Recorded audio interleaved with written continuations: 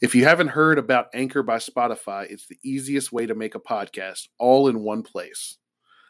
They have tools that allow you to record and edit your podcast right from your phone or computer. When hosting on Anchor, you can distribute your podcast on listening platforms like Spotify, Apple Podcast, and more. It's everything you need to make a podcast. And best of all, Anchor is totally free. So download the Anchor app on Apple or Android or go to anchor.fm to get started. That's ANCHOR.FM. Now back to the good part.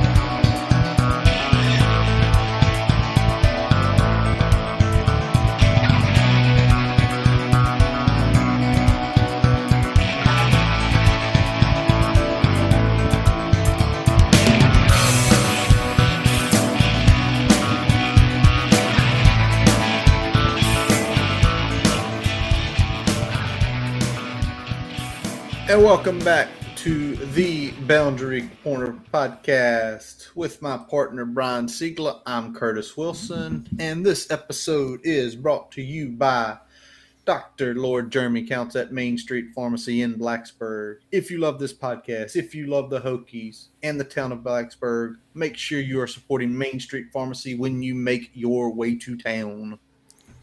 Whether you need prescriptions, a tube of toothpaste, or just want to stop in and say hello, let Jeremy and his team take care of you. The money you spend at Main Street Pharmacy goes towards the things you support. So next time you're in Blacksburg, head on down to 301 South Main Street and tell them Curtis and Brian sent you. Curtis, how are we feeling tonight on this Tuesday? It's a Tuesday night, and we don't have a recap for the first time all year. No recap. We are done with recapping the Hokies. No, we're never done recapping the Hokies. We're done recapping the Hokies this season. We're done recapping games. We constantly recap the Hokies and all elements of it. But one of those things me and Brian were saying, I'm going to be traveling for work next week. Do you want to punch it this week? I'm like, yeah, let's punch it. And it's also one of those things, too, I told Brian, it's really weird because I'm used to putting something together this week, right? Yep. We're used to putting something together this week because there's usually a game. And like, okay, let's do it. We can figure out something. There's a ton of news coming out. We got a bunch of games to pick at the end to have some fun. And then obviously with, the portal opening up and, we're going to talk a little bit about that and some other things.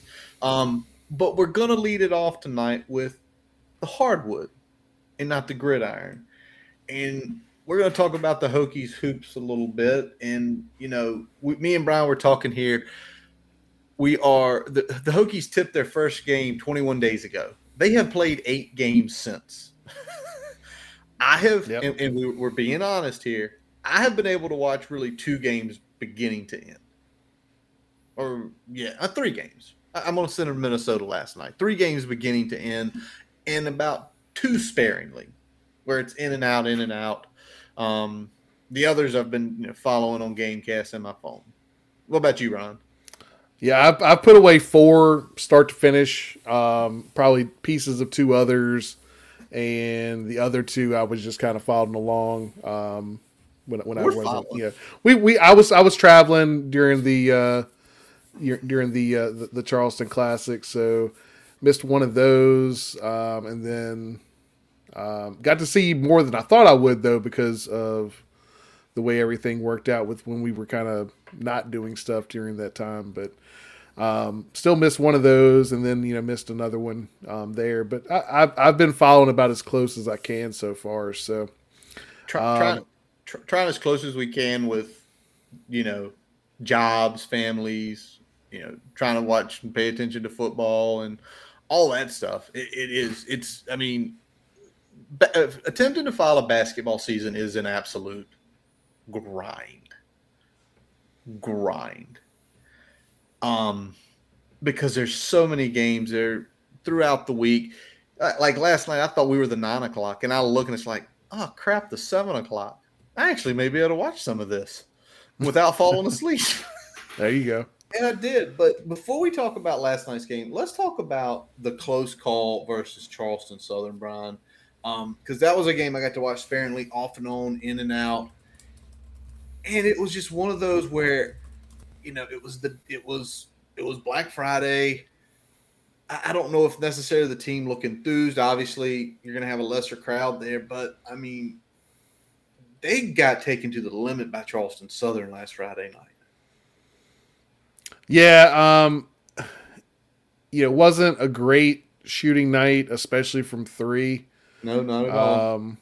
So, you actually got field goal wise, Charleston Southern was a hair better than you. 3-point wise, they're almost 10 percentage points better than you were. Free throws is kind of where we won the game, if we're being honest. It is. It is. I mean, it's not even a joke. We won the game because, rebounding even. I mean, somebody made a point. I can't remember who it was. If you remember who it was, shout them out. Making the point of, why do guys have career nights? There were 2 guys that made an abundance amount of threes for Charleston Southern. One couldn't miss, and one was over 40%. Yeah, and guys that career average are 7 a night go off on us all the time. They basically double up what their scoring is. But, the team hung in there. They pull it out at the end with a 69-64 victory. But then last night, the team woke up a little bit.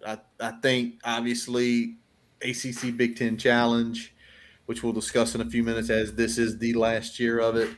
Again, it's a Big Ten opponent. The students are back. That section was absolutely rocking last night. Yeah, it looked like a normal Cassell. Yeah, it looked like Cassell. Looked like Cassell. So, Hokies take a 67-57 win. They win by 10. They almost. It wasn't really that close. It wasn't that close. It wasn't that close. And, I'm sitting here watching it, and I have to go do a couple things, and I'm maybe away 5 minutes. And at that point, it was a 6-point game, and I come back and the run had started. And that run just propelled this game at the end of the first half to making it a cruise for the Hokies. Yep. Yeah, and I mean, really looking at the second half too, I mean, other than probably the last, 2 or 3 minutes of the game, absolutely controlling the second half as well. 100%. I mean, there were times in that second half sitting here watching it, the Hokies are up 20 points. It doesn't even look like it doesn't even look like they're struggling. The ball's moving. They destroy, Minnesota on the boards last night, a plus 15. Don't go to the line that often, which kind of surprised me. Usually you see a lot more fouls in these games, but just overall, it was a good team win. And, Justin Mutt does what he does, right? 16 points, 9 total rebounds. He stole the ball. He blocked some. He got some assists out of the paint. Yeah, I mean, he's a guy that's now every game you can expect at or close to a double-double, somewhere between 16 and 20 points. I mean, he's become that type of player. Definitely elevated production at the offensive end this year. He's not just a big that has some ability that can also pass well. He's got a lot more scoring to his game this year. And that's really, really helped up in the post there. And we've seen, Sean Padula take the big step that we were anticipating this offseason. So that's been a big bolster for the team as well. We just need to get him some help handling the basketball. We do.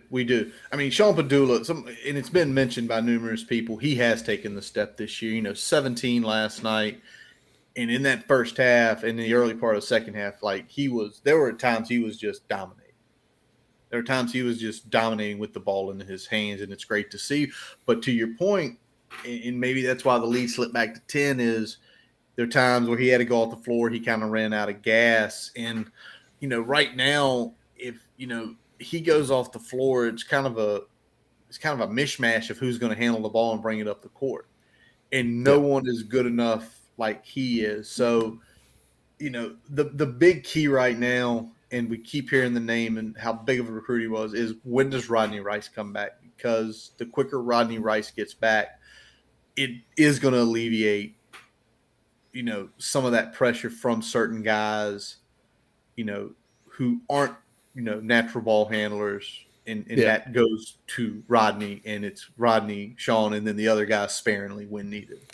Yeah, I know we had talked about originally that we were hoping to get him back for the Classic. That didn't happen. Now it sounds like more like kind of right at the end of the semester is potential. So we'll see if that is still a moving target or if that's more of kind of a hopeful spot for him. It'd be nice to get him in there and get some action in there before we get into the heart of ACC play. We're going to get the one early against North Carolina.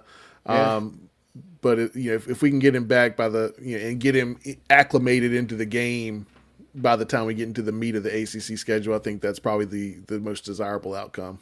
Absolutely, and it's going to be key because, last night the team had 14 turnovers. Their teams in the ACC, you do that against, it's not going to be a double-digit win. It's going to be a double-digit loss, and obviously we don't want that to happen. I tell you something else last night that, sort of was a little bit impressive to me. Him drawing charges has always been impressive. I want to know if there is a stat out there for that because he drew, I think, 3 more last night. But just in general, the way he draws charges, how he plays position defense, it's getting better and better. And even when he's not on fire from outside or he's not, giving you 10 to 12 points, what Hunter's doing on the defensive end is great. Yeah, Couture's definitely taken a big step with his defense this year. Continues to impress on that end of the floor. Not quite taking as many shots as we saw at points last year. But we've also seen that, he's not a guy that takes a lot of shots consistently. Usually when he's hot, he's going to take the shot. If it's not quite falling, he's not going to force anything. He's not that volume type shooter, but he is a very streaky shooter. When he gets hot, he's very hot. Absolutely. Another guy last night that definitely chipped in with, getting people rest, being physical, giving up fouls. And last night as well, scoring was Poteet. He had those 4 personal fouls, but he's a big-bodied guy. That's okay. That's what he needs to be there for. But 11 minutes and 8 points, I mean, you tell me he gets us 5 every night and comes in and helps play good defense and be a physical presence. I mean, I think that's going to go a long way as the season goes for the rotation of this team, especially once Rice gets back. Absolutely. And we saw, Lynn Kidd was out there for 16 minutes. We saw Collins out there for 21. So we saw some of the bench last night, and they showed a little bit of action there. Again, you said especially Poteet there, but I was impressed by what Kidd was able to bring to the table as well. Yeah, and it's all about, in this case, once you get Rice back, it's never be. I don't think with Mike Young, you're never going to see a guy do what Collins did consistently off the bench and get 20 plus minutes. I just don't think you see that. But it's if they know their role, which I think Poteet knows his role. I think Kidd hopefully learns his role. It's once you learn your role with Mike Young, that's how you get inserted. Because I think the way Mike works, and you take a look, the starters, the lowest was Mutz with 24. The highest was Padula with 35. Padula with 35 makes a lot of sense. But Mike Young is not I'm going to sub 3 guys at once. It's normally I'm going to sub 1. Yep. And I'm going to sub another one and another one. And it's going to be that rotation where he's never going to take his core off the floor. And it seems like that's the case this year. So we'll see how it goes. Yeah, usually 2 guys at a time is about the most you're going to see. Yep. But, Brian, there is a concerning stat for Virginia Tech and how we play basketball, and that's 3-point percentage. Last night, 36%. We haven't shot over 40% since ODU. Yep. So the Penn State, both Charleston games, and that's 4 games. We played 8. So half the games we have not shot over 40%. And to be honest, you give me your opinion. I don't want to see last year again. But unless that gets up, and I'm going to pull the stats while you talk about it, unless that gets up to hovering closer to 40% consistently every game, there's going to be some long nights in ACC play. Yeah, and I'd say the only positive I would take away from this is that this team has already shown the ability to win games even when they're cold from three, which is encouraging as we get to ACC play. But we know that the competition is going to ratchet up as we get into the conference play. We're not going to be able to have those back-to-back games where we're not getting over 40% from three, because I mean that we're a team that wouldn't say we live and die by the three, but our offense certainly cannot reach its pinnacle unless we're hitting the 3-point shot. And just showing a difference, and this is last year, full year versus this year, just through 8 games. Last year, Hokies 39-3 from 3-point range. This year, 35-7. Yeah. And 4% of the volume, when you're taking 20 shots a night, that's a few extra falling. And in tight games, that is the difference between winning and losing. I mean, it's definitely the difference between winning the Charleston Classic and not. It's true. I mean, we'll say that. And I tell you, one of the big things is not to knock the guy, but it's Maddox, man. What the last Maddox we saw is not the Maddox that picked up at the beginning of this year already. Yeah, the shot's not falling the way I think we thought it would. I think we thought he was going to roll right back in and pick up where he left off last season. We're not seeing that out the gate. Some areas of his game have improved, which has helped make this not as much of a problem. True. But at some point we're going to need his shot to start falling for us to reach the spot we want to in conference play. Yeah, and so far this year, it's at 26%. And I know he was a kind of a bench guy last year, and then kind of got more time. He shot 50% from three last year, and yeah, he only averaged like 6.5 a game. But that number's got to get closer to 40. If you're telling me he's at 38, 39, I think we can live with that. 25, I don't think we can live with. And I say that just us as fans taking our hats off, slanting, pulling our hair out, watching games, because you mentioned earlier with Couture, it's a little different with Darius Maddox. Yep, exactly. He is a volume shooter when he starts shooting. So, we'll see. Big game obviously is on Saturday with Carolina. On Sunday with Carolina coming into town at 3 in Cassell. It's going to tell a lot about this team, win or lose. Yeah, and in some ways it's probably not as great that we're getting Carolina coming off of a loss there. Well, hold on. A loss, and then they got dropped 17 spots in the – I don't get the drop. It's that's a very big – yeah. I mean, if you just said 8 or 9 spots, I'd have been like, sure. 17 spots, and they lost to a top 20 team in quadruple overtime. It's like the. I mean, they certainly aren't what the polls said they were. We know that. We knew they were overranked to start the year. Yeah. Why they shouldn't rank teams until the end of December in basketball. There we go. But the honest truth is, were the AP just trying to set us up? Oh, they played Tech next. Let's just go ahead and drop Carolina way down here to put something on their minds as they go into Cassell. Yeah. All right. Brian, we mentioned just a couple minutes ago about this is the last game of the ACC Big Ten Challenge. It's 23 years old. Obviously, my buddy Malik from work mentioned, like, he's a little bit younger than us, about 10 years. He's like, I grew up on that. I expected that every November. Yep. Really good interconference. And I'd say for us it's similar. We were a little bit older.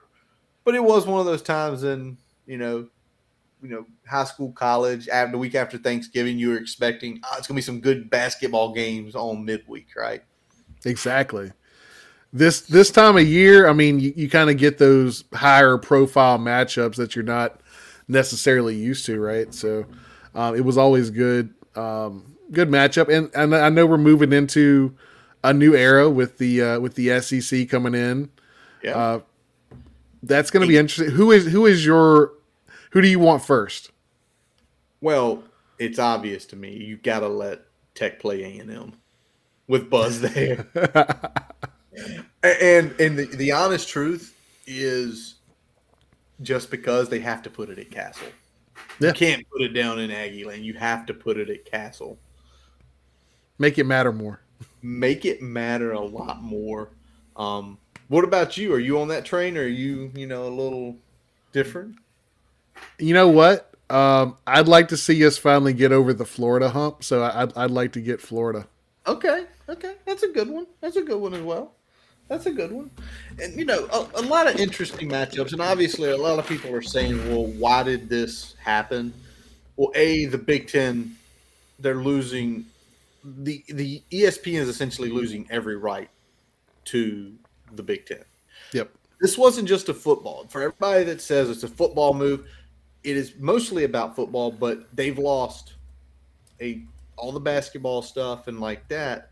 So now, why wouldn't they pivot to their two biggest, investments in the ACC and the SEC?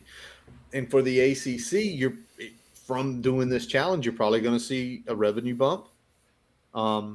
Obviously, you're going to probably see more ACC games in the weekday getting ESPN2 treatment versus being shuffled around to the network when it's not a big game. So more notoriety.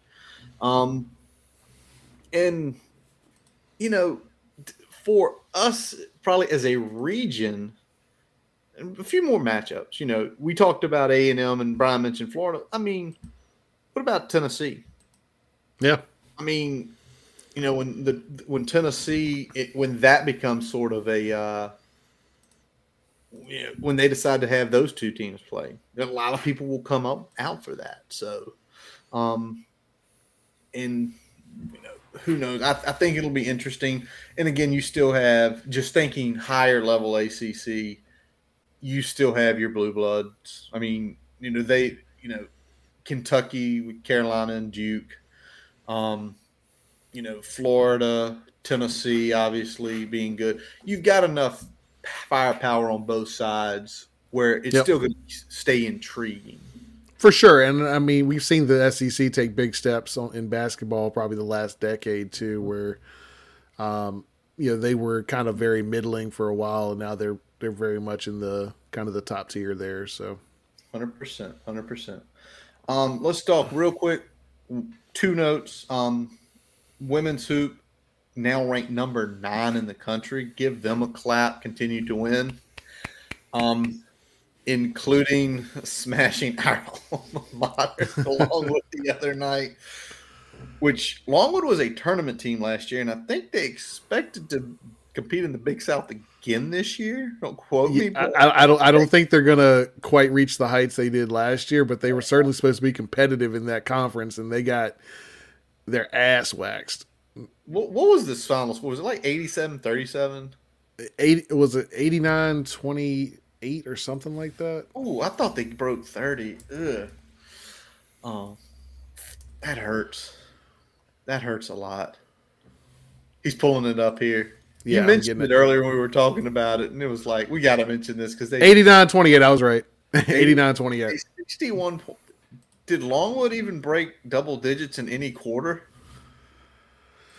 Hang on. Let's see. This is just purely me entertaining myself now. They got 11 in the third. Oh God! Did they get under 5 1/4 then? Oh, they did. Yeah, they opening quarter. It was 20-4. Oh man! Oh, the beauty. And we put we slammed the door too. 27-7 in the fourth. So under 10's on the back. So I ain't. I'm doing the math here. So 7, 11, and 6 in the third, a 6-point quarter. Six in the second. So it was Yeah. 4, 6, 11, 7. Barely broke double digit. Oh, guy. Well, you know what? Kenny has got good things going with the women's hoop team, obviously nationally recognized up there now. And obviously, as well as with the ACC, SEC men's challenge, it's going to become a women's challenge as well. And obviously, that probably is much better for the women's product. Yep. Because the SEC women's basketball overall is better. And, the ACC as well, with Tech doing good, with Louisville playing well, with a couple other really good programs, State. So now you throw South Carolina in the mix there with those groups for that. Yeah. Do y'all guys want to play them? No. That'll kill some confidence. You playing the Lady Gamecocks down there because they are crushing it. They should let UVA play them. Since Dawn was an elite player at UVA 30 plus years ago. There we go. All right. So we'll close the book on talking about hoops here. A lot of fun. Again, hoops is such a long season. We'll try to hit games as we're on here and there. Obviously, we'll talk about some of the games when we're back in a couple weeks and, how the team's looking overall. All right, Brian, let's flip. Let's talk about some college football news and notes. And the college football game of headsets has returned. Starting off, 15 openings. Yeah, that's that is a 10% of the that's a big damn number right there that we got to fill in here, and we're moving pretty quickly to fill it in. We're about a third of the way there. We're a third of the way there, and we are only a few days after Black Monday, or we're a day after Black Monday, excuse me. But one of those roles got filled last week. Saw it, didn't mention it, just a lot more going on. But UNC Charlotte, who had fired Will Healy earlier in the year, hired the associate head coach for Michigan, Biff Poggi. Poggi did some research on him, longtime high school coach up in Maryland. Cannot remember the high school's name. Won multiple state titles, put a lot of D1 prospects, including Blake Corum at Michigan, where he decided to go and coach. But, it seems like Club Lit in UNC Charlotte is being shut down, and it sounds like an being put in there. Club Lit is kaput. Dead. And they're bringing a guy named Biff in. I don't think there's going to be a lot of Club Lit. I think there might be a lot of running. I think so. I wonder if they're going to throw Butthead out there a lot. Interesting. All right, let's start with some of the other bigger hires, and let's start with probably the biggest program hire, and it's Nebraska, and it's Matt Rule. Got fired from the Panthers just a couple months ago. Such success at Baylor, such success at Temple. He gets an 8-year contract down there. My buddy, again, Malik, multiple shout-outs. I have to tell him tomorrow at work, listen, Malik's he's got the best agent in the world. He's getting $68 million from Tepper, and now he's got an 8-year deal from Nebraska. What do you think of the hire, Brian, with Rule going to Nebraska? I think it's a decent fit. I think he kind of knows the lay of the land there. In general, still within kind of that recruiting footprint that he was used to before. We'll see if anyone can bring Nebraska back from the brink here. It's kind of unfortunately mirrored us a little bit and kind of been in the doldrums but competitive, and then kind of fell off the map a little bit. So we'll see if we can kind of get back where we need to with this program and see if Rule's the guy to do it. Well, with Rule, I think it's going to be more interesting to see if he can get back just at the Pelini level. Yeah. The 8-9 wins a year, occasionally a 10, because that wasn't good enough for him. And I think Pelini even though he was a hothead, Pelini was a football guy.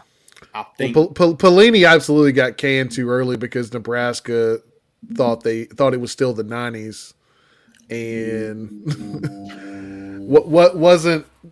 And I get having goals, and I get not being content with just being an 8 or 9 win team, but you got to support the guy that's there and see if you can build around him to get there instead of just firing a guy and thinking you're gonna, go hire the next up and coming G5 guy and think that it's gonna happen. it's true, man. It's true. I think the big thing with Rule, though, and the one thing that you kind of read was how he tried to create a culture in the NFL like he did in college. That doesn't work in the NFL. No, In college, it does, though. And I think at a place like Nebraska, it can work. Now, obviously, he's made a huge move in getting Satterfield from South Carolina to come over. And it's a guy he's familiar with. It's a guy we've already seen. Obviously, he's paid dividends for Shane. Going to be interesting to see who Shane fills in with that spot. But, Nebraska going with the 8-year deal says a lot because it's almost like they're giving him a 2-year freebie and then probably a 3-year, let's see what you got. But, I'll give the hire an A. He was the biggest name out there, right? Biggest name out there. Definitely the biggest name out there that didn't already have a job somewhere else. True. The biggest free agent out there. Maybe that's what we should say. All right. Let's flip to this one next, Brian. Not a big a name because I'm going to go with the big names, and then we're going to hit the actual affecting of the Hokies at the end here. But Arizona State hires Kenny Dillingham. Kenny Dillingham is 32 years old. So go ahead and put that out there. He was born in 1990. He obviously recently had been at Oregon as their offensive coordinator for this 1 year. Before that, 2 years at Florida State under Mike Norvell. And then before that, he was at Auburn under Gus in 2019, and then back with Norvell in 2018 at Memphis and 2017 at Memphis. Young guy, Arizona State grad. And I think Arizona State's in a little bit of flummox right now of what's going on.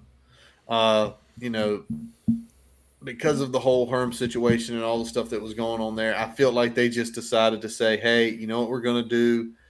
We're kind of just going to go on somebody who was here, less than 15 years ago, probably understands the culture and all that stuff about what we need to be competitive here at Arizona State.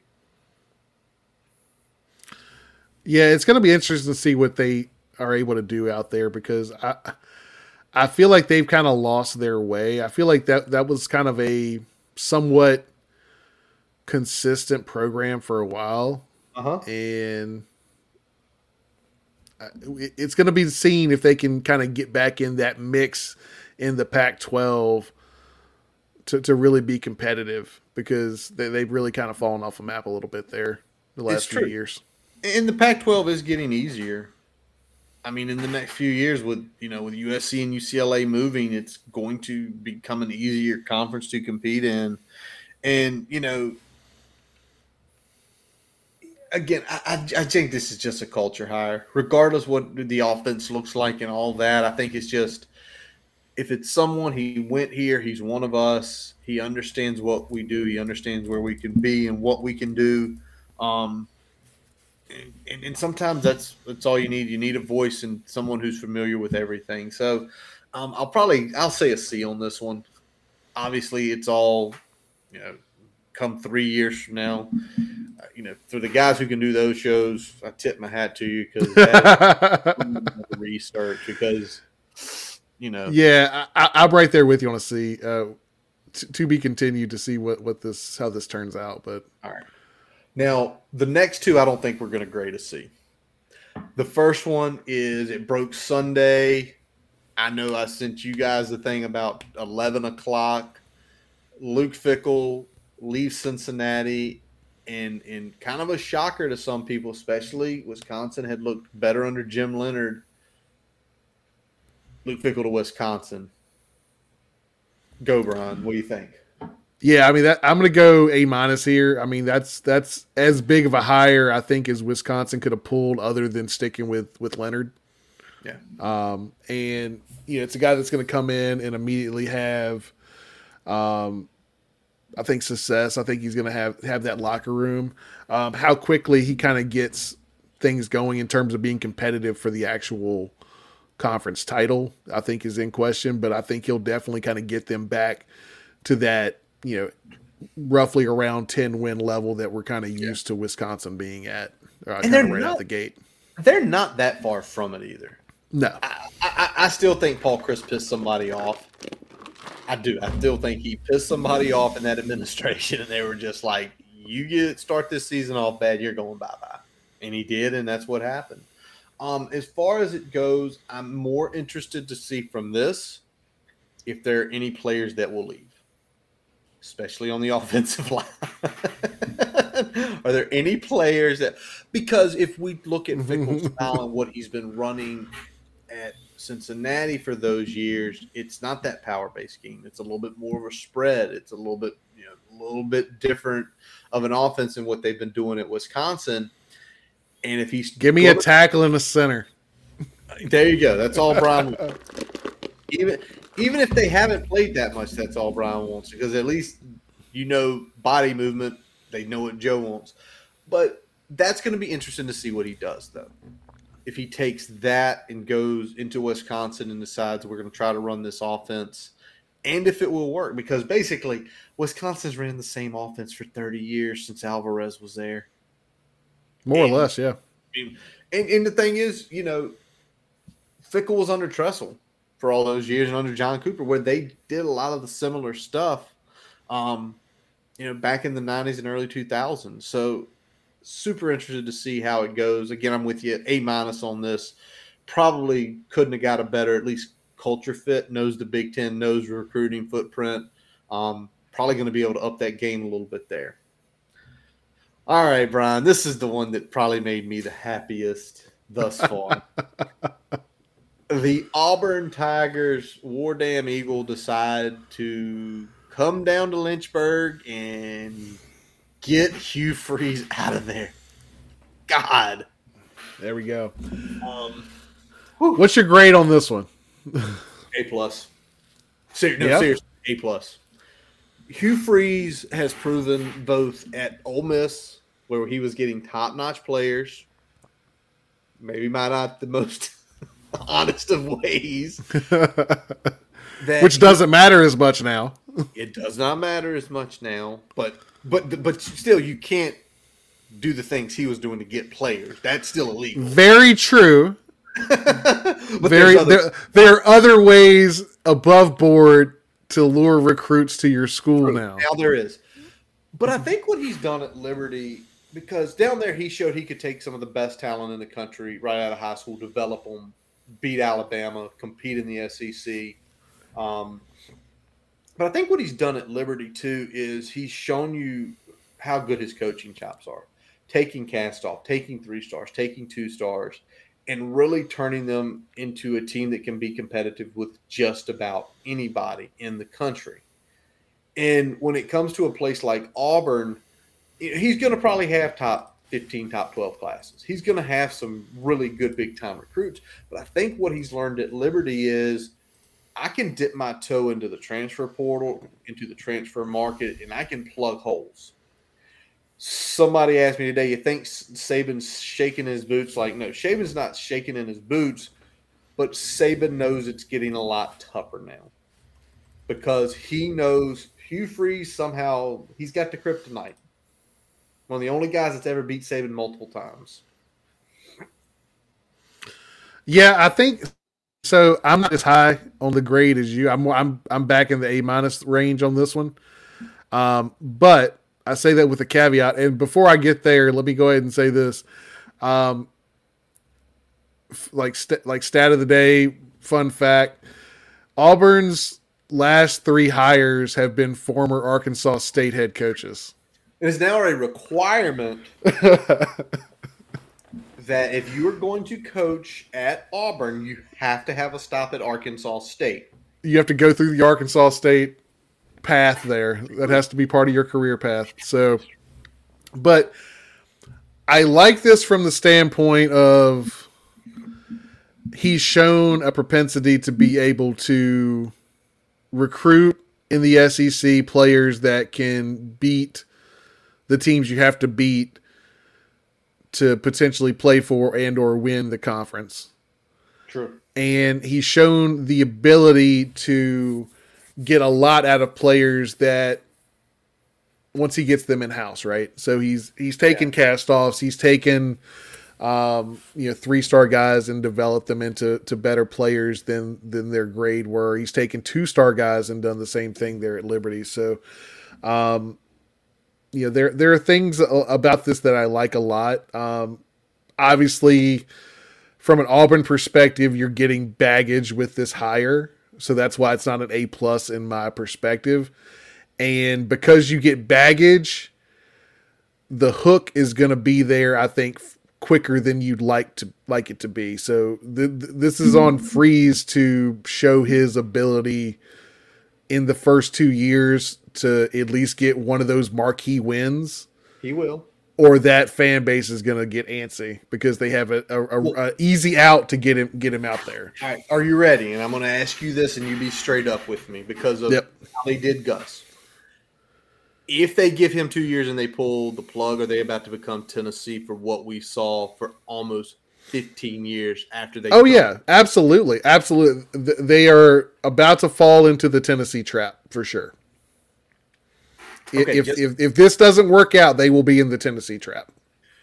And the thing is, I think he can coach, but I think it could take 4 years. It could take 4 years. Or it may not, because he may come in there and say, you're out. I'm going to recruit well, and that's for 4 years from now, but I'm going to bring a bunch of guys. I think he has that ability. The question is that if it doesn't happen in 2 years, because of the baggage, because you hired a coach with baggage, it's going to be a lot easier to talk yourself into getting rid of him. True. That's the downside of hiring a coach with that much baggage. And that's that fan base in general. Yeah. All right. I'm still at an A+. I mean, look at their basketball coach. I mean, and that's, we're not comparing the two, but we'll compare the two a little bit. All right. Last one that had broken so far. I don't know if any other. Let me pull up Pete Thamel before I put the last one on here. Yeah, I'm doing this live. I don't really care. I mean, sometimes it's just like, screw it.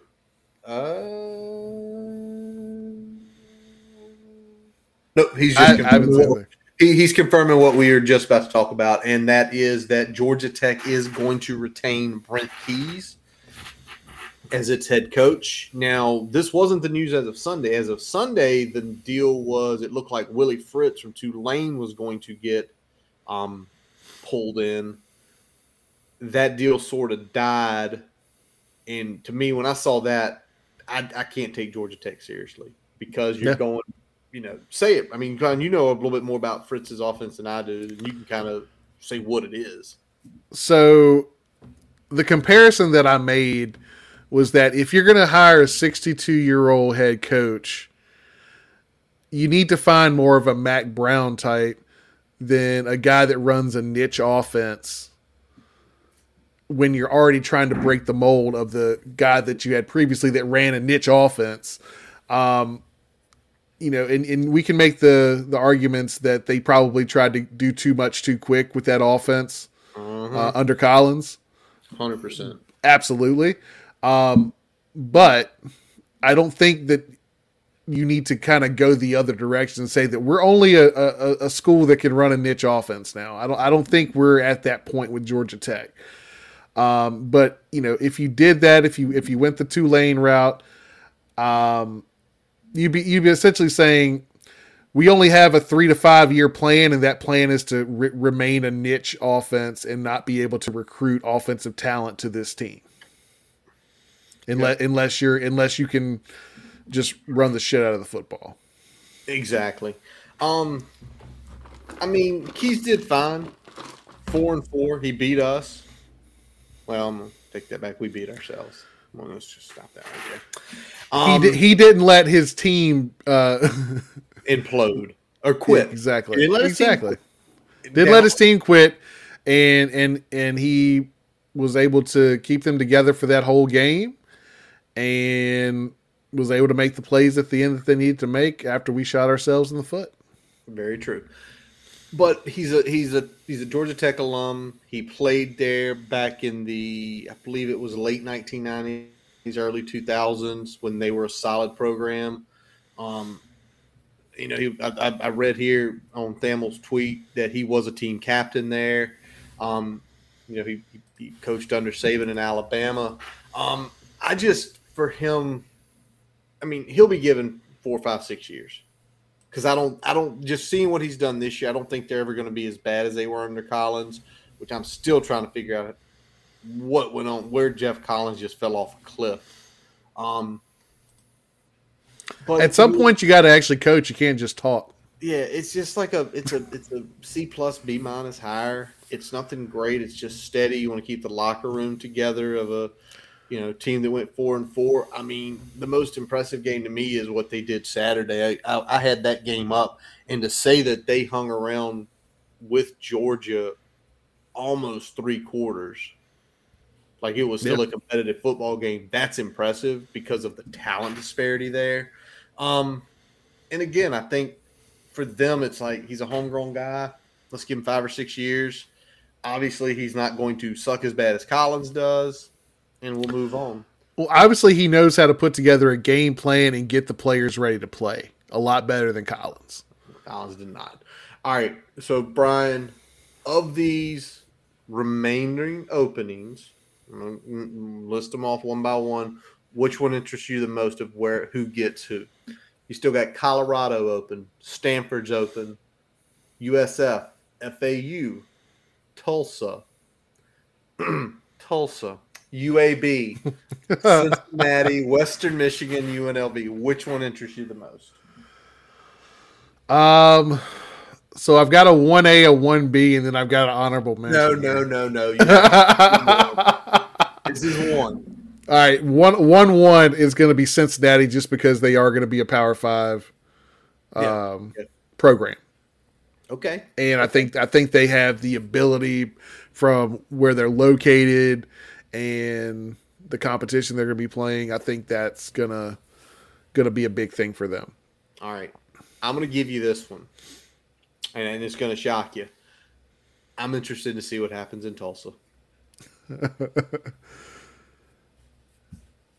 Because I am interested to see if a certain coach that could remain nameless gets that job. Y'all know who I'm talking about. I am interested to see if they will hire him to essentially come where he grew up to coach a football team that really had been a solid little program, and in the last 3 or 4 years had really went downhill under Philip Montgomery.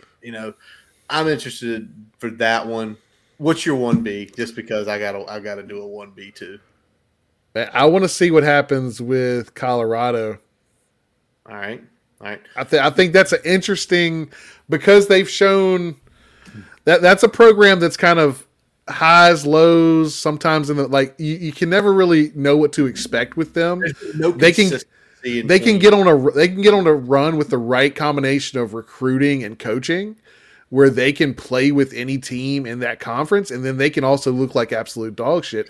It's all over the place. So I feel like who they bring in can they bring some consistency? Is consistency what they want, or are they fine with the boom and bust and looking like a team that could, challenge Oregon or USC 1 year and then looking like, 2 years later look like a complete dumpster fire? Couldn't get out of a wet paper bag. The one I'm interested in, my 1B, is Stanford. I want to see what they do. That was my honorable. They should call Mike Elko up right off the bat. Go ahead and call Mike Elko up. They're more. You're trying to get Elko out the ACC already. Get him out of here. Well, we know what happens when Duke gets good coaches. We saw it with you go through the years with Duke, whether it's Spurrier or Cutcliffe. If Duke gets a good coach, they may not win 10 games every year, but they're going to be a goddamn thorn in your side constantly. All right. One last thing before we head to break here, Brian. Really cool to see. It was announced earlier this week. D'Angelo Hall, D Hall, DBU's own, is going into the Virginia Sports Hall of Fame. Um, That's big. Really great honor for him. And, the guy who played close to 13, 14 years in the league, obviously big time player at Tech. And now he's getting this honor bestowed of him that, I looked through the day, Frank's in there, Bruce Smith's in there, Frank Loria, Carol Dale, amongst others. And probably over the next few years, probably going to see a lot of Hokies go in there, probably starting with D Hall, guys, essentially born or, did things in the state. Yeah. Guys that, especially during the big run there in the 2000s, this is kind of the one, the start of that. So, we'll see how many more kind of follow in D Hall steps here. I mean, this is a big first step here. So good for D Hall. Yeah, very good for him. All right. So before we get into just a couple more things to discuss tonight, we are going to take a quick pause from our digital partners. As we take a quick break, we'd like to tell you about getting your free website report from our digital partner, Grassroots Digital Marketing Studio. They'll tell you how your website ranks on Google, on-site SEO, and social media. No commitment to buy anything. You can get your free report by visiting grassrootsdigitalstudio.com/free-website-report. Now back to the episode. All right. So, Brian, just a couple more topics to hit on tonight. Let's start, first of all, it was announced late this afternoon. This was not on our docket until it was announced. The All-ACC teams, which for Virginia Tech, of the first, second, and third teams, there were none, unfortunately.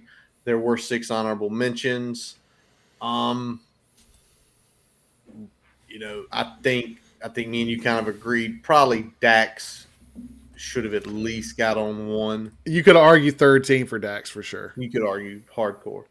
But maybe it's just a snapshot of kind of where this team was talent-wise. And for some folks who maybe did not believe the talent, there was a disparity there, this usually tells it because, usually you get at least a handful on a team regardless of your team's record. You usually get it like a couple third teamers even when you're, in the doldrums, right? So, I think if Garbett had played 12 games, he probably is a third teamer as well. So, you may ask the question on that one. Obviously, we played one fewer game. It's one less data point to put out there. True. Relative to competition. So that has to be taken into account. And like I said, with Garbett sitting out, another 2, that's a pretty big and playing hurt, honestly, for half of those that he did play in. So I think Garbett had when he played, when he was healthy and playing it to his potential, was definitely at least a third teamer, but missed 2, didn't play 1 because of the cancellation. So that hurt him.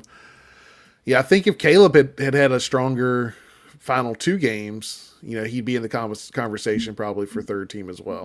Yeah. But again, none, and it's the first time I think since, I think David Teal said 1990, 32 years ago, that Tech had none. So, we got a long ways to go. We know that. So it's going to be really interesting how it goes, and it kind of flips to our next subject here, and we're going to talk about the portal. And the one thing I know, I got a chance to listen to the presser with Brent Pry, and basically he mentioned that between a plethora of things, they're going to be having conversations with roughly 35 to 35 players about different options they have. And, we know there's going to be some draft stuff. There's going to be about guys if they should come back, enter the portal. And we kind of already, I think we figured out there was one already that had taken place before the end of the day Monday, and that is DJ Harvey, the 4-star kid out of California, the cornerback, has already put his name in the portal. Yeah, and we saw his role diminish to close out the year. Some of that was how well Delane came on in the back half of the season. I think some of that was, some of the things that Tucker was doing in practice that, looking at that role as punt returner. So it was just a combination of factors. And, DJ Harvey's a talented kid. I know he's going to land somewhere and make a splash, but, it looked like just how the things were trending, sticking with the Hokies probably wasn't going to be his best opportunity to see the field a lot come next year. 100%. And again, sometimes you're going to see kids that they've got to do what's best for them to get on the field, and sometimes that writing is on the wall, and it's and now I'm sure you'll have some kids that will say, I'm going to stay. I think I can beat these guys. I know don't talk to Coach Robbie Compton about this. It fires him up every time a kid enters the portal. But we sit here, and it does hurt depth. It hurts depth a little Absolutely. bit. It hurts depth a little bit. But again, you're talking about a kid that is legitimately a cross-country from family. And it's one of those things where how tough is it to say, well, I'm really going to be fighting to get into the 2 deep next year? Yeah. He's essentially scrapping to keep a spot somewhere in the 2 deep, even if you have the attrition of Chapman, right? So that's kind of the situation he was looking at. And then you've got a big class of DBs coming in as well this year. Big class. And we saw Mansour already. We saw Cam Johnson play. The other piece is now, and maybe this is one of the factors, Dorian Strong technically got a red shirt this year. Yeah. So Dorian Strong will not be out after next year. He has potentially 2 years of eligibility left. Is that something that shaped the decision as well? There's so many things, and you don't want to speculate, but you just kind of try to read the tea leaves. And all these kids who are going to be entering the portal and leaving Tech, you tip your hat and you hope the best for them. Absolutely. Regardless of what happens. Yeah, I mean, when we say once a Hokie, always a Hokie, that's truly what it's about.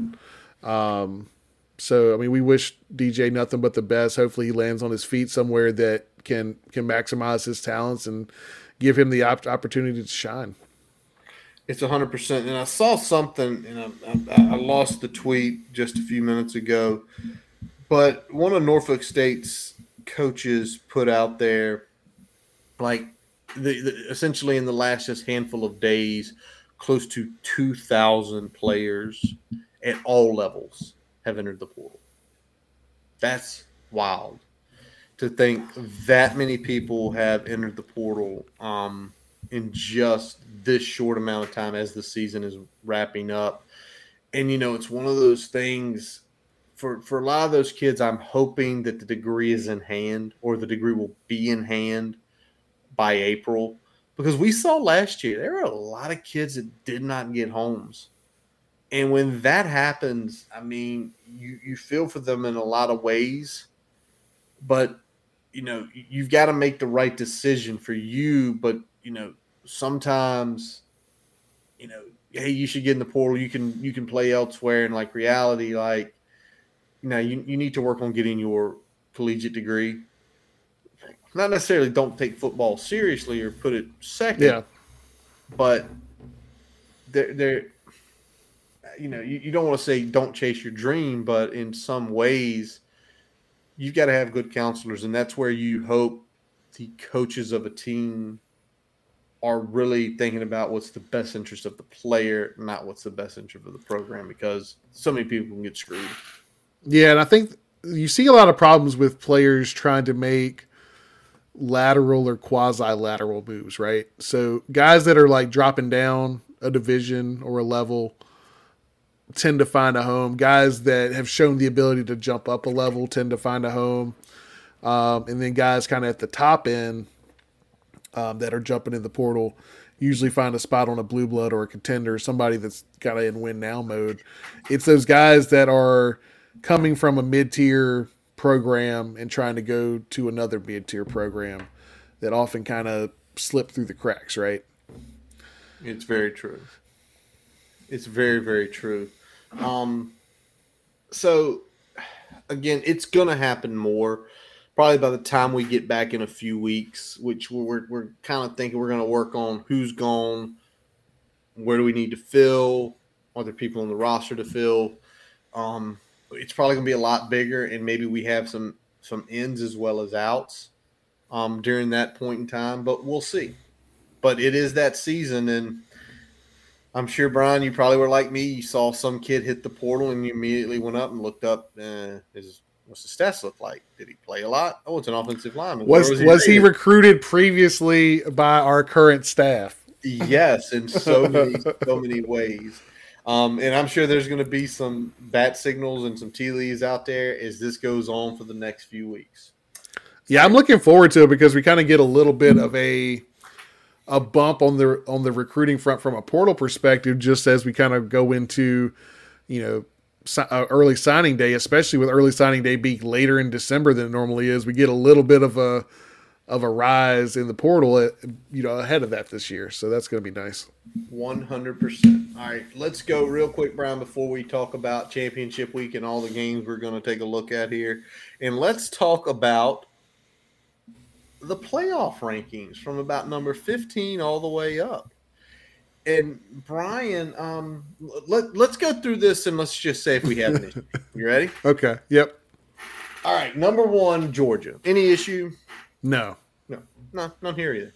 Number 2, Michigan. Any no issue? problem. No problem. TCU at 3. I'm fine with it. You could put USC there, and I'd be just as fine with it.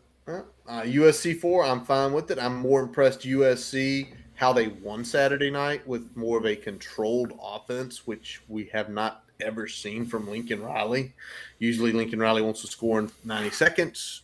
Every touchdown they had was 3 minutes or more Saturday night in Notre Dame, that's impressive. It showed that they can play a pace of play they will need to play in the college football playoff. Damn right. All right. Number 5, Ohio State. 21-point loss in the horseshoe. Worst loss in a long time there to Michigan. I think 86. Any issue with them being 5, though? No, because of the teams that are still behind them that we're about to talk about. All right. This is where it gets fun for Brian right here. Hey, Brian, number 6 is Alabama. Back them up. To what number? You got to at least put them behind wherever the fuck you have Tennessee. Tennessee 7. So they need to be 8. Unless you're moving Tennessee up. Okay. Penn State takes a bump, goes up to number 8. That's fine. With that, I have a little issue with this one though. Clemson only dropped to 1 after a loss to number 9. I don't get that. I'd put them behind K-State. I might even put them behind Utah. Yeah, there's a couple things they could be behind. I don't think you can go as low as where we're going to look at FSU. But them only dropping 1 just kind of befuddled me. Kansas State 10, no issue there. Beat a solid Kansas team. The next 2 are where I kind of have an issue. So Utah beat the absolute dog crap out of Colorado like everybody has this year. And they moved up 3 spots. Washington beat a better Washington State team, and Utah's 11. Washington's now 12. Washington moved up 1 spot. I don't get that whatsoever. I know Utah's going to be playing the championship game. I feel like that's the only reason is they're, basically trying to get it the highest matchup possible. All right, last 3 here. Florida State at 13, LSU at 14, and this is really great story. Oregon State at 15. What did we talk about last week, Brian? That in the future, when there are teams who are right there, hey, listen, beat your rival, you're likely in the playoff. Yep. That happened at Oregon State's home field. They knock off Oregon. Oregon's out of the Pac-12 championship. And if this was a 12-team playoff, they're gone. They're done. Yep. And why those games are going to matter more. And I think Tulane is now 17. Tulane on the cusp of getting – it's either going to be them or UCF to get a New Year's Six bowl. So there are those rankings. And again, I just look through it at the lens of 12 every time. And,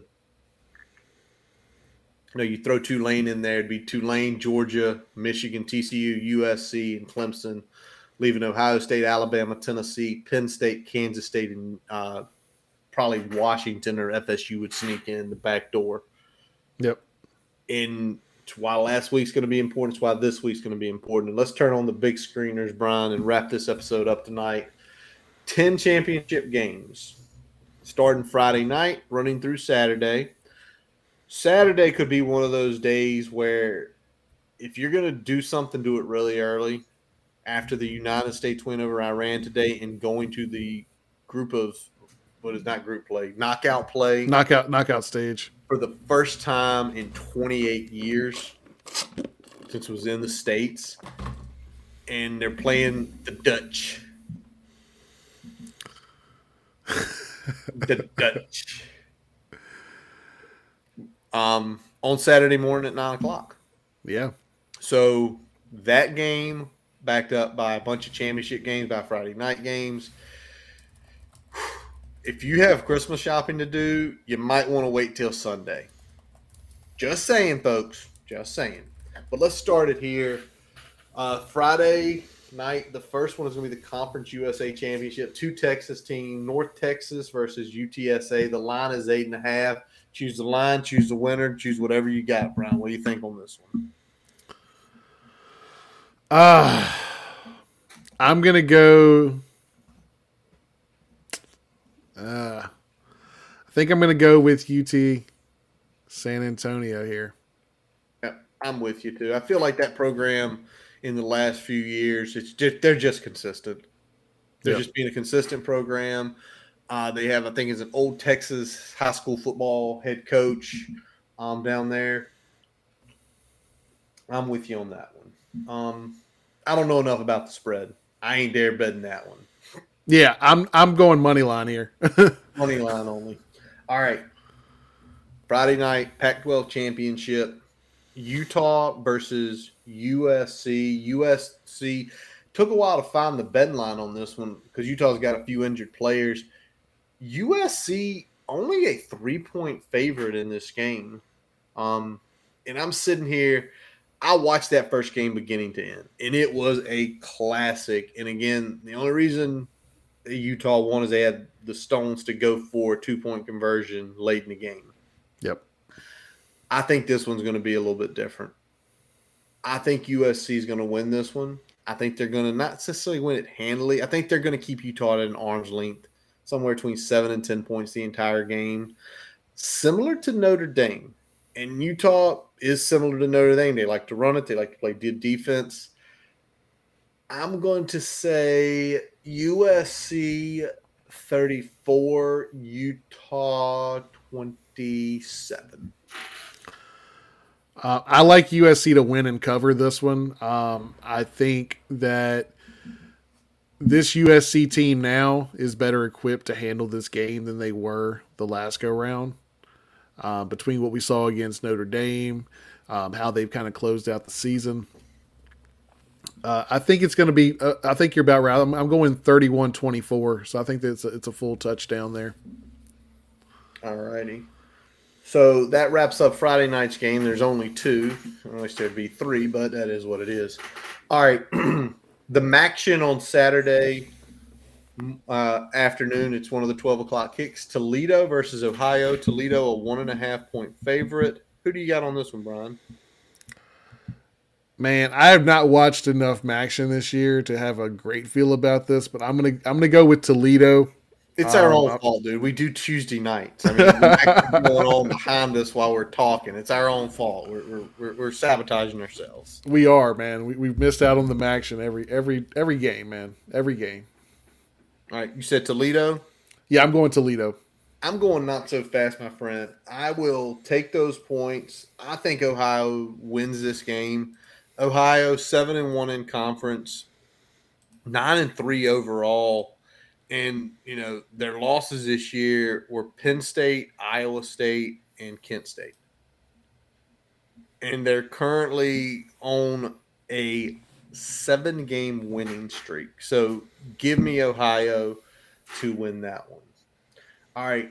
The other big time 12 o'clock game is the Big 12. And it's going to be K-State versus TCU. TCU, a slim 2.5-point favorite. And, if we take a look earlier this year, obviously the Big 12, everybody plays everybody.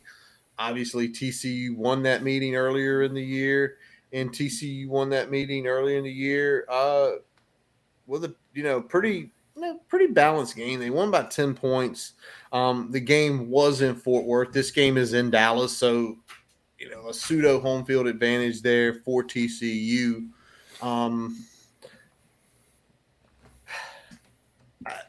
The 2.5 scares me because Kansas State's that type of team that can grind, right?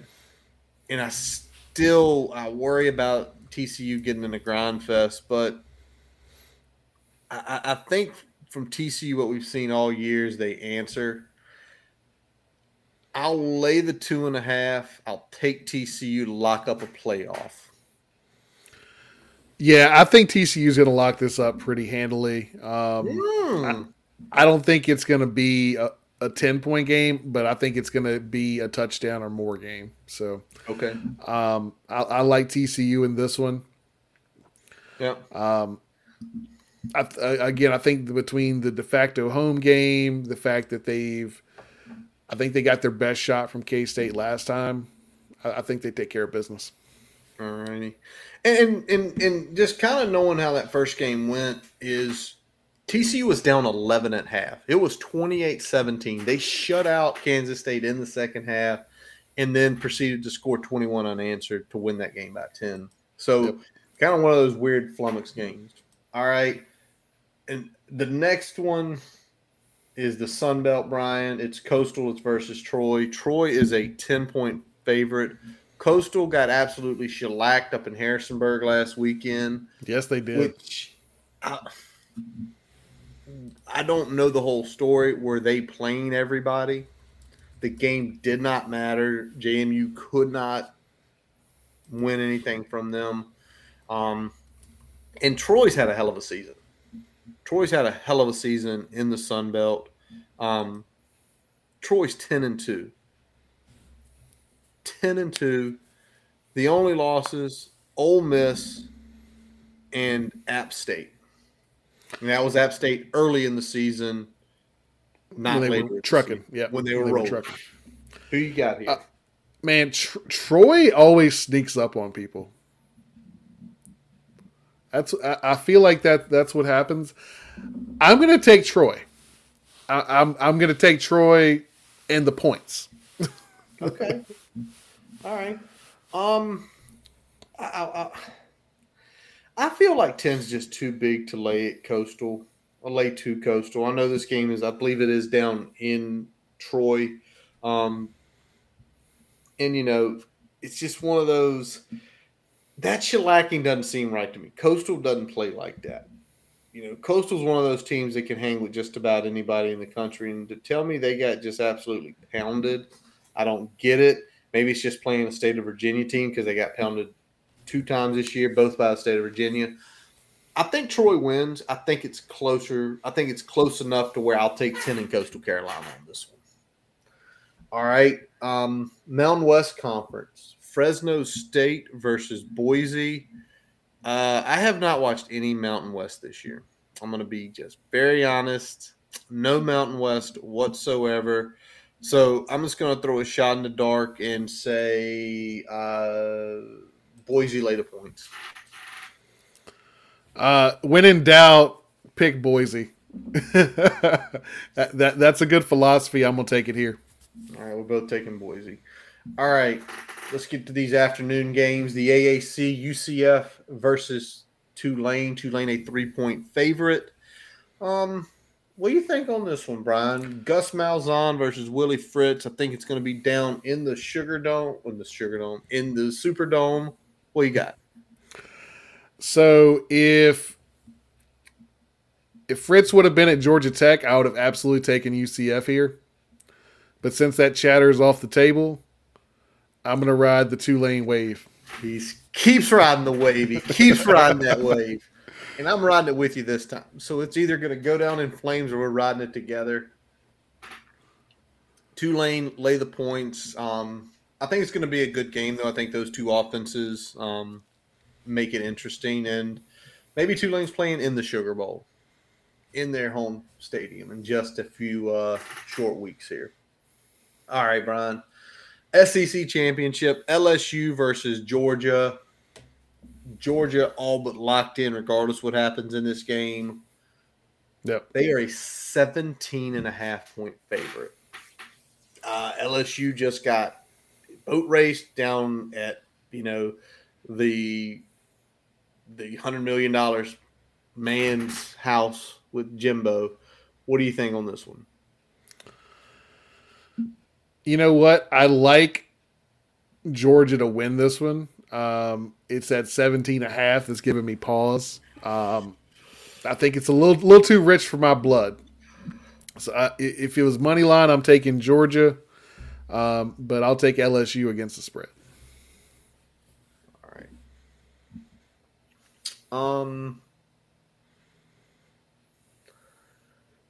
This is a tough one because that is a lot of points. A lot of points to just lay. And we've seen LSU keep up. But I didn't get to watch that game, and I couldn't tell you how it took place. But I remember walking back into the man cave on Saturday night and looking over at the A&M LSU game and wondering, how the hell are they losing them by 17? If you told me that was a 3 or a 7-point game, I get it. Jimbo got his guys up. The crowd went crazy. It affected LSU. They were looking forward. But I'm going to actually take Georgia and lay the points. I think they lay a freaking ass whipping on LSU. Okay. I think they beat them like 42-21. I really do. All right, 2 more games here, Brian. The next is Big Ten. The Big Ten Wheel of Destiny, the West, which seriously, I think the Big Ten West may have been worse than the Coastal this year. In all seriousness, there wasn't a good team out there, and that's Purdue takes on Michigan at 16.5. Michigan coming off the blowout win. I mean, Purdue's always got a good offense, but the way Michigan's lines are playing right now, give me Michigan. If this thing was 20 out of late 20, give me Michigan. The line is 16.5. Yeah, I'm taking Michigan all the way here. I don't think this one's really close. Michigan has hit a different level than I thought they could reach this year. Mm-hmm. And we'll see if they can continue riding that going forward, but I don't think there's any reason to bet against them right now after what we saw them do to Ohio State. Not at all. All right, last one here. Obviously, the ACC Championship where UNC takes on Clemson. Clemson is a 7.5-point favorite. Brian, what are you thinking on this one? You know what? Both of these teams kind of limping across the finish line. Mm-hmm. It's really a weird point to be in because I have no faith in either of these teams to do what I think they're capable of. True. But Clemson has the better defense, so I'm taking Clemson. All right. You're right. Clemson does have the better defense, but it gave up some points last week. And the offense looked discombobulated. And I do not think they can turn that in a week. And I don't think Dabo's going to come off DJ. Maybe if he had the nerve and go with the freshman. I don't know who wins the game, but the way these teams are both playing, I don't think anybody's blowing out anybody. And in that case, I'll take Carolina. Give me the points. I don't know who's going to win the game, but I'll take Carolina with points. Fair. All right, Brian. Anything breaking the last few minutes here? Nothing that I think we should really talk about. I think we're clear, man. I think we're clear. What in the hell? I mean, media sites here. All right. Well, while I'm looking at that, that is going to wrap up this episode of the Boundary Corner podcast. I'm Curtis Wilson. I'm Brian Siegler. And the Boundary Corner podcast is brought to you by the Main Street Pharmacy in Blacksburg, Virginia. Visit our website, boundarycornervt.com, to listen to all of our episodes. While you're there, don't forget to follow us on Twitter, Facebook, Instagram. Subscribe to our YouTube channel. Your favorite podcast source, including Spotify, Amazon, or Apple Podcast. As always, we let our buddy Jason Long play us in, play us out. Go to jasonlongmusic.com, where it will link you to all of his music on Apple, Spotify, his YouTube account, his Facebook pages. There's also a good section to show you where Jason's going to be playing live. And this week, he's going to be playing live at Golden Cactus Brewing Company down in Roanoke at the pop-up brunch from 12 to 4 on Sunday. So go check that out. We thank you guys for listening. And as always, let's go. Hokies!